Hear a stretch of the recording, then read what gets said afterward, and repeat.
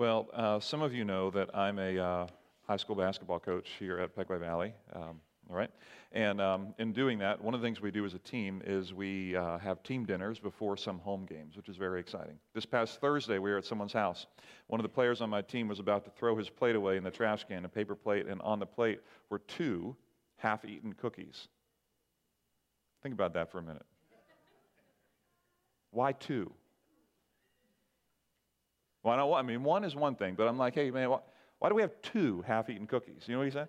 Because I'm like, well, just like finish 1. Like, what's the story in that? And he's like, well, the first one, I grabbed it. And I thought it was a chocolate chip cookie, but it was an oatmeal raisin cookie. You feel that with me? That's one of my biggest disappointments in life right there. I'm telling you. I have come to learn to watch the cookie texture before I pull it, right? I mean, the oatmeal raisin has that little wavy thing to it, and the chocolate chip doesn't. That's smooth. Remember that. And then the second one I ate, but then I was full. Like, really? Anyway. But do you feel that? So listen, on the oatmeal raisin, like, I really resonated with this guy, like the deep disappointment of that. I'll tell you what else disappoints me with dessert. When I get to a birthday party and I get the cake, and the cake is that better cream, not the buttercream icing. Like, I'm an icing person, and when it tastes like whipped cream, I'm like, no, like, give me some real icing. Do you know what I'm saying with that? Does anyone else relate to that? Can anyone else feel that pain? Yep, some of you are like, man, you are such a picky dessert guy. I'm never having you over to my house. Like, now I know what never to do with you. So listen, I have some funny things that disappoint me and frustrate me, but all of us have that. Those are some simple things that we can get through. But if I take this theme of being disappointed in things, and if I can turn it maybe a little bit deeper real quick, being disappointed is just a pill we swallow in life all the time. Dealing with the hard things that I do to you and that you do to me, that starts to turn the page a little bit more. I mean, I can deal with the cookies, but it's harder, and it's harder than when we deal with one another. And if I can dive right into the deep end on this one, as many of you know, in our family, it's been a challenging couple of years. And so my brother-in-law, Justo, was arrested for the kidnapping and murder of Linda Stoltzfus. And in that process, our family has gone through a lot, as you can imagine. And one of the times we were talking as a family about what to do and how to process these feelings that we were having, a family counselor was with us. And my daughter, Megan, who's my oldest daughter, and she's also Linda Stoltzfus's age, shared with the counselor, she said, I don't know what to do with my memories of Justo, because I remember him when I was a child, she said, he would chase me around the house, and he was the fun uncle. Like, he would tickle me, he would run around, he'd laugh with me. And she said, I don't know how to reconcile those good memories with this. What do I do with that? What do I do with that? What do you do with that? It's a great question. What do you do with that? What do you do with life when people are full of both good and evil? What do you do with that? And what does it do to you when you can't figure out what to do with it? And I tell you what I think it does. I think it starts to push people away. I think it starts to make us pull back and resist even wanting to engage, because the disappointment that we feel sometimes when we meet the deep pain and hurt that other people, even loved ones, cause us, sometimes is too much to know how to handle, and we can't reconcile it, and it becomes too much. The tension is too strong, and I can't bear it, and so I back up from you. And sometimes I back up from God for the very same reason. So in this series, Backstory, what I'm trying to do and what we're trying to do in this series is we're trying to go back in time, both in biblical history, but also in our personal histories. This series might feel a little bit different to you, and pardon me if I push a little bit sometimes, because I want it to be personal. I want it to engage your personal story. I just don't ever want us to be smarter Bible people. I want us to know about the Scriptures, but I also want us to allow the Scriptures to really meet us where we are in our own personal journeys. And when I look back in the past, sometimes we can feel like, why do you keep bringing up the past? Like, I've moved on. I've moved on from the pain and hurt of my past, and I'm on to something new. And for some of you, that may be true, but for many of us, I like the way William Faulkner puts it, and brought it up this last week, that the past, I agree, isn't dead. It's not even past.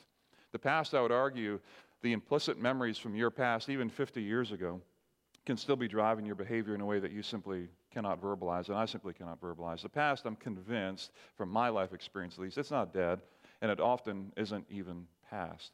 And so we began last week looking at Adam and started at the very beginning on trying to understand the nature of humanity. What does it mean to be actually human? And try to invite you to consider your own view of yourself and your own value and worth and where you get it from and where your earliest memories come from. And when we looked at Adam, what I tried to make the case last week is this, that Adam's story teaches that we're first of all image bearers and second of all sinners.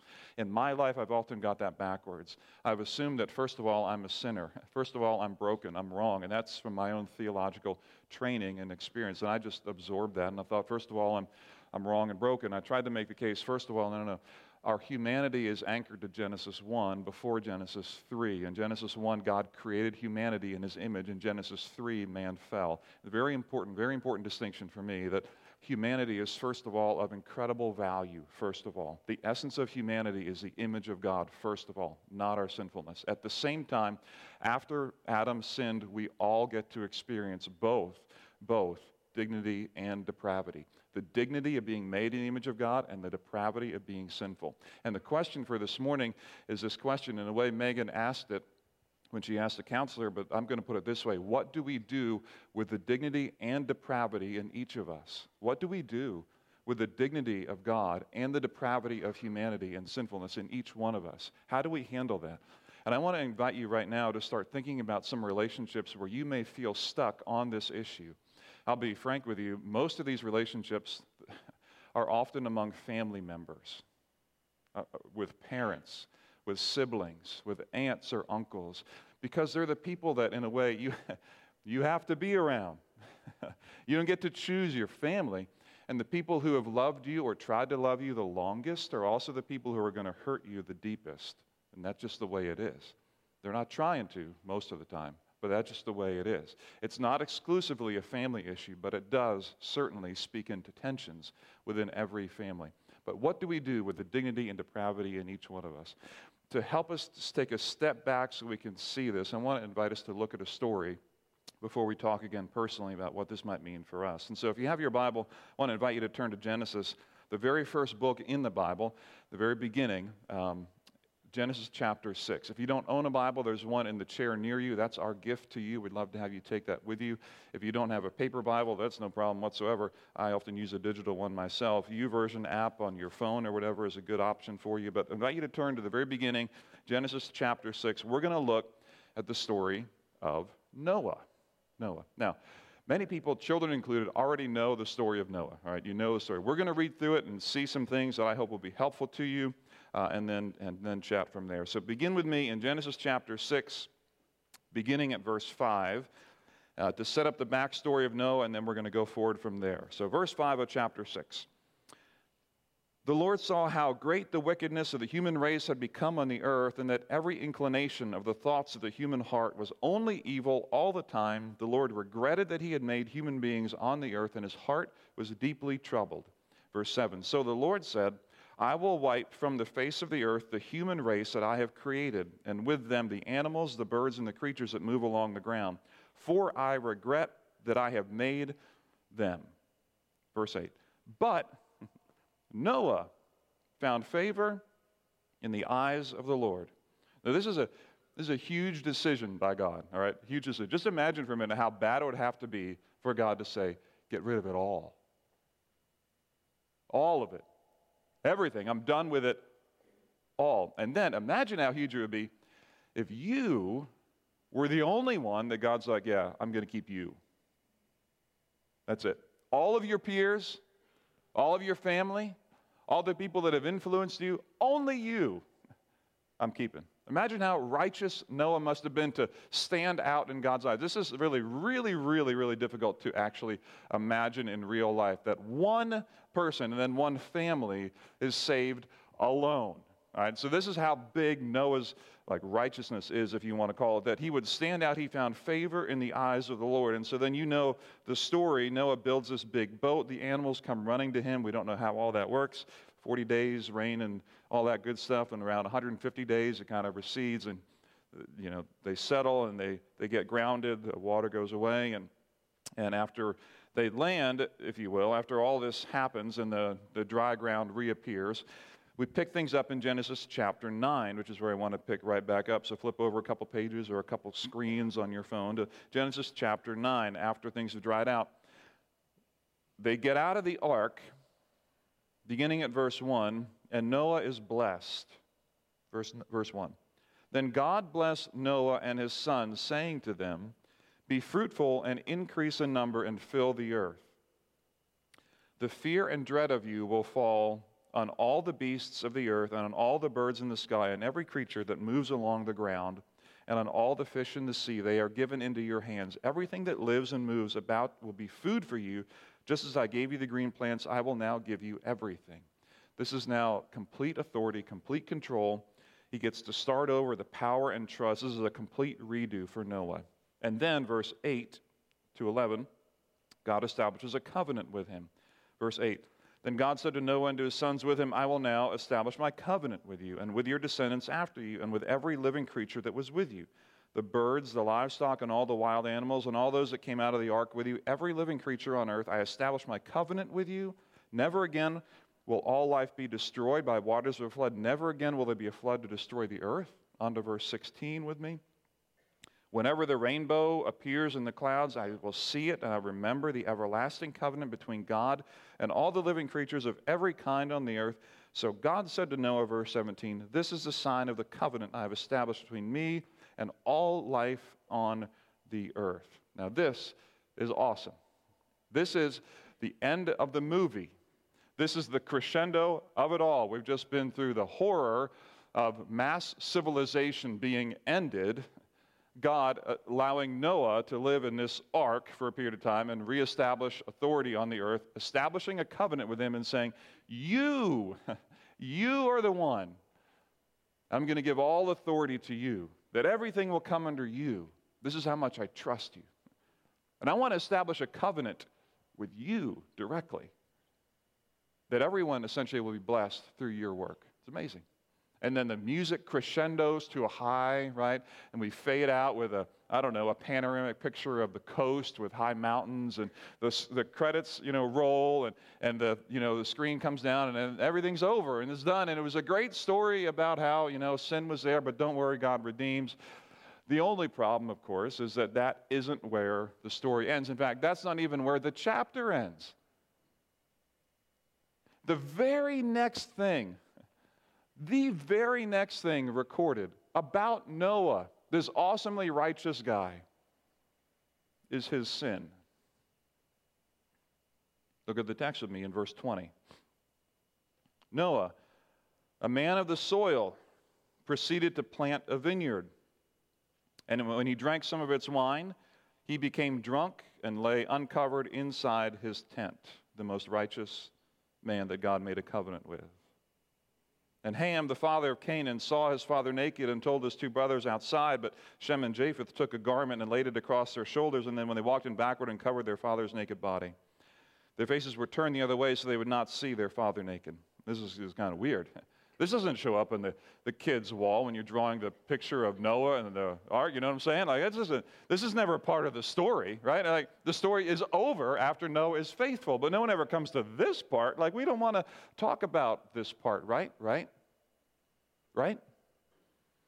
Because I prefer to ignore the depravity of man, even the people that I respect.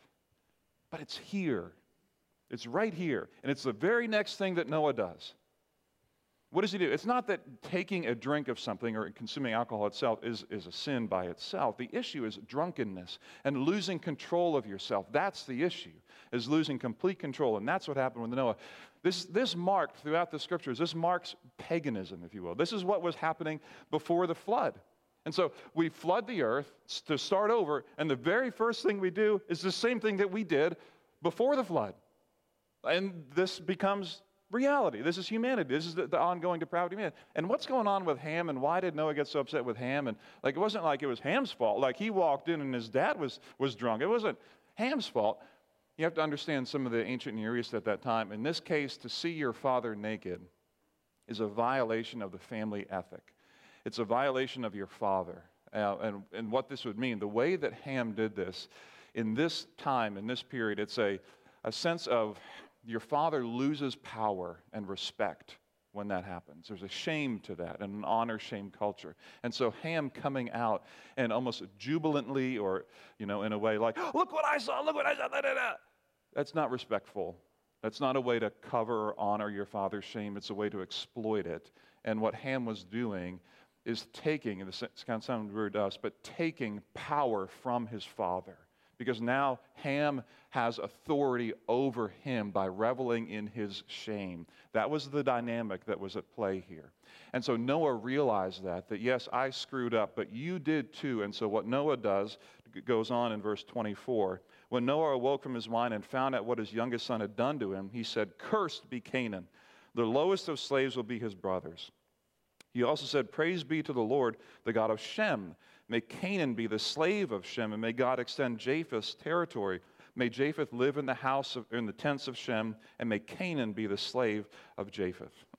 And so now the sin of the father gets passed down to the next generation, to the next generation, to the next generation, because of this curse of what Ham did. And throughout the Old Testament, the Canaanites come from this period here. They become Israel's enemy for a long, long time in the nation of Israel. It's just what they constantly do. Where does it come back to? This moment right here, where Ham steps in and does this kind of thing. And so here's the thing. Noah's story, full of dignity. A righteous man that God saved alone, established a covenant to restart everything with him, and immediately filled with depravity. Immediately.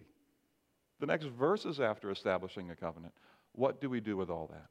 Now, I'm going to be honest with you. I don't find an answer to my question, what do I do with that, in Genesis chapter 9. So I want to tell you right now, I'm going to share with you some personal things of my journey that I've been walking through. You get to decide what's helpful and what's not. I think that there's some things that have been helpful to me and I hope can be helpful to you. When you ask the question, what do I do in these situations? How do I balance and deal with the dignity and depravity of humanity? When I take you back to the question that Megan asked that family counselor, she asked, when the counselor sat there in that moment, and Megan asked, what do I do with the memories of Justo that are good and this reality of the evil that was just done? What do I do with that? The counselor asked a question that has stuck with me and has been really profound for me and I think our family. It was really simple but really good. And she put it this way. She said, can you let the good be good and the bad be bad? Why do you have to reconcile it? Can you let the good be good and the bad be bad? Because both are true, right? Can you let the good be good? Can you let the good be good and the bad be bad? It was echoes of what I've read with Dan Allender, a Christian therapist. He put it this way, that we need to learn to bless what God blesses and to curse what God curses. We need to learn to bless what God blesses and curse what God curses. Our tendency is to want to mash it all together and say, oh, this person, they are totally bad. They are totally bad. Let's throw Justo away, for example. Evil murderer. Let me put him in an easy category, evil and bad. Let me just make him all bad. It'd make it easier for me. And there's some people who are like, let's just make them all good. Just make them all good. They're all good. They're all good to me all the time. And then what happens? They disappoint you. Why do they disappoint you? Because they're full of depravity as well as dignity. And then we get messed up in our head. We need to learn to bless what God blesses and curse what God curses, because we are all full of what Noah is full of. Enough to draw God's attention, to stand out as someone who's ready to be blessed and made a covenant with, and in the next moment, sinning like it's nobody's business. What a contradiction we are, but that's humanity. First of all, image bearers. Second of all, sinners. I want to invite you to think with me for a minute, if I can push this forward. What does this look like to do this, to take this principle and push it forward? I want to push it into a couple scenarios. So think with me here. What does this look like to actually do this in relationships? And maybe you can think of a relationship where you're currently stuck. You're stuck. You're not sure how to move forward with it. There's been some hard things. You've felt betrayed. You felt hurt. You maintain a level of relationship with people, but it's not really close. It's not really distant, but you've kind of come to terms with, I'm going to be maybe a little bit far from you. Think about a bad relationship breakup. Here's how this works. You were in love. You were dating someone. Things were going well. Here's what to bless. What to bless is a desire to be loved. and to be known and to be seen, and the feelings that you had when you were close to that person. And you really felt present and known for and cared for and loved in their space. Now, what happens when you break up is all of a sudden you can start cursing what should be blessed. You can curse yourself for even wanting to be known that way. If I didn't need that much affirmation, I never would have been there in the first place. You start cursing what should be blessed. If I didn't have a need to be loved, then I would never be hurt. And we step away from people. It happens in church relationships too. People who have left or hurt you or hurt me. Like if I didn't have a need for them, then I wouldn't even be hurt. And so we begin to curse what God actually intends to bless. What should be blessed is a desire to be in community. It's a good desire. It's worth blessing that. A desire to be known by people and to feel their love, that's worth blessing. What needs to be cursed, if you will, and if that's too strong a word for you, I get that. That's okay. What needs to be I'm going to use curse. What needs to be cursed and kind of spoken against, this is wrong, is when you're manipulated, when the person abuses you, when they are manipulative of you. Sometimes even my own desire needs to be cursed in the sense that sometimes I've idolized you, and I shouldn't be doing that. And that's on me. And so what I need to look at and say, well, the way that breakup happened, the way that went down, that wasn't good. What they did was really hurtful, and that needs to be named for what it is. And we need to distinguish what is good and what is bad in that space. It begins to create and build a framework for healing is what it does. Think about a situation where you grew up in a home and your parents were, mom or dad was kind of performance-oriented for you. You knew that you needed to live up to certain standards. Some of you, that could be attending church on a regular basis. That could be doing well in school. That could be succeeding in a work environment. That could be being moral, whatever your parents define that to be. And you begin to realize that, I need to keep these standards. What's to be blessed is that your parents love you enough to say there are certain things that are good for you in life. There's certain things that will help you get on a good path. What's to be blessed is the fact that your parents love you enough to create structures for you. What's to be cursed is that your parents unwittingly sometimes have tied their love to performance and somehow made you think that love is contractual, not covenantal. They've made you think that somehow I have to perform to ever feel loved, and I'm not sure I can ever reach their love because I'm just getting a contractual relationship, and when I do more, they love me, and when I don't, they don't. That's to be cursed. To learn to bless what needs to be blessed and curse what needs to be cursed allows for a framework for healing and restoration. Some of you have had a bad church experience. You've left for whatever reason, or you're starting to come back and you're just kind of curious about what's going on. The same scenario applies. What's to be blessed is a sense that sometimes, at some point in your past, in your history, you have felt close to a community of faith. You maybe felt close to God. You felt called to something beyond yourself, like you belonged in this universe and in this space. You felt a real connection with God. That's to be blessed. What's to be cursed is the fact that you've been hurt by leaders, by people, maybe like me or maybe in my role, people like me or people like your peers here, who have been very thoughtless of you, who have missed what we should have seen, who have said things and done things and led things in a way that hurt you, sometimes intentionally even, because we didn't care. We needed to get things done. And you were a victim of that. And that's to be cursed. To be able to create a framework where you can bless what God blesses and curse what God curses doesn't turn you into an angry, maniacal person. It creates a framework for you to begin to heal and name what really is and what really isn't. So, I can put it this way. I want to invite you in your relationships. I would love for you, if you feel stuck in any of these relationships at a familial level, within your church experience, within a workplace, I want to invite you to do something very specific, and this may sound very different than what you've heard before, but I want to invite you to at least consider this. I want to invite you to consider making a dignity impact and depravity impact list. You're like, what in the world is that?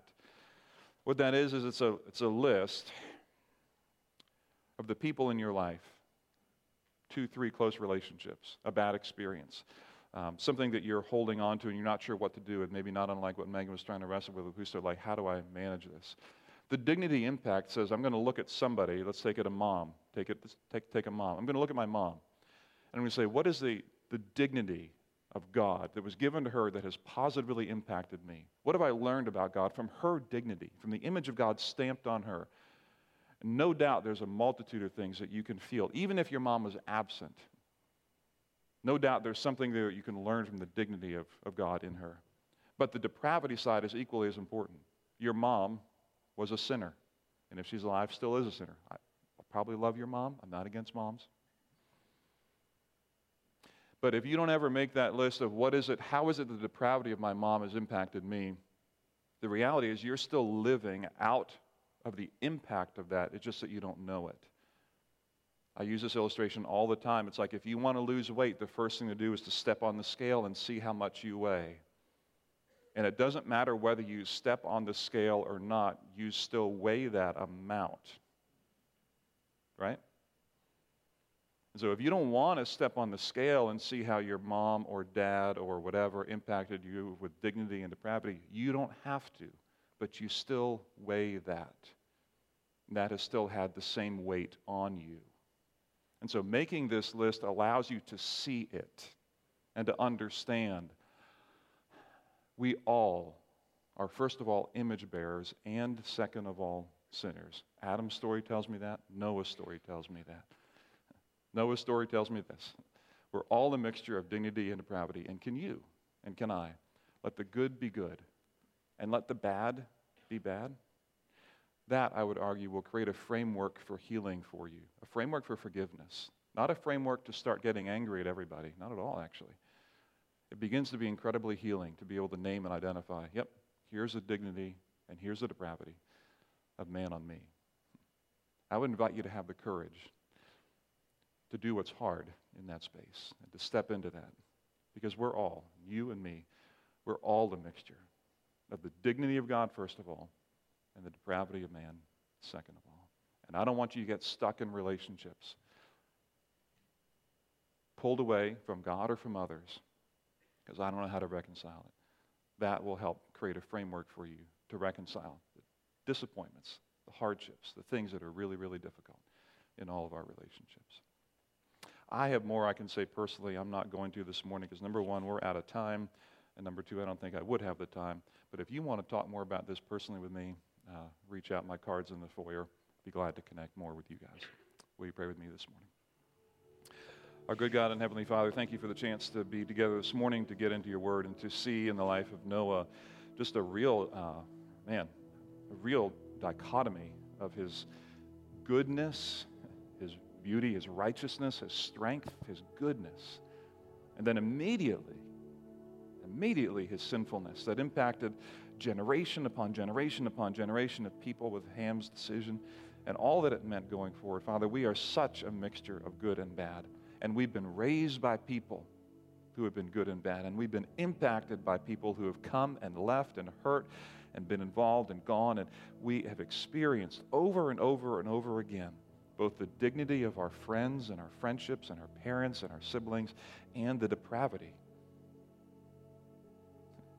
And so I pray that you would give us the courage not to get stuck, not to feel like we have to reconcile even all of it, but to be able to be clear with it, to see the good for what it is, and to see the bad for what it is. Both need named in our desire for healing and our desire for a framework to walk forward in relationships where we are well with one another. So, Father, thank you for the chance to see that in Noah. We pray for strength and courage for what we need to do going forward. In Jesus' name we pray.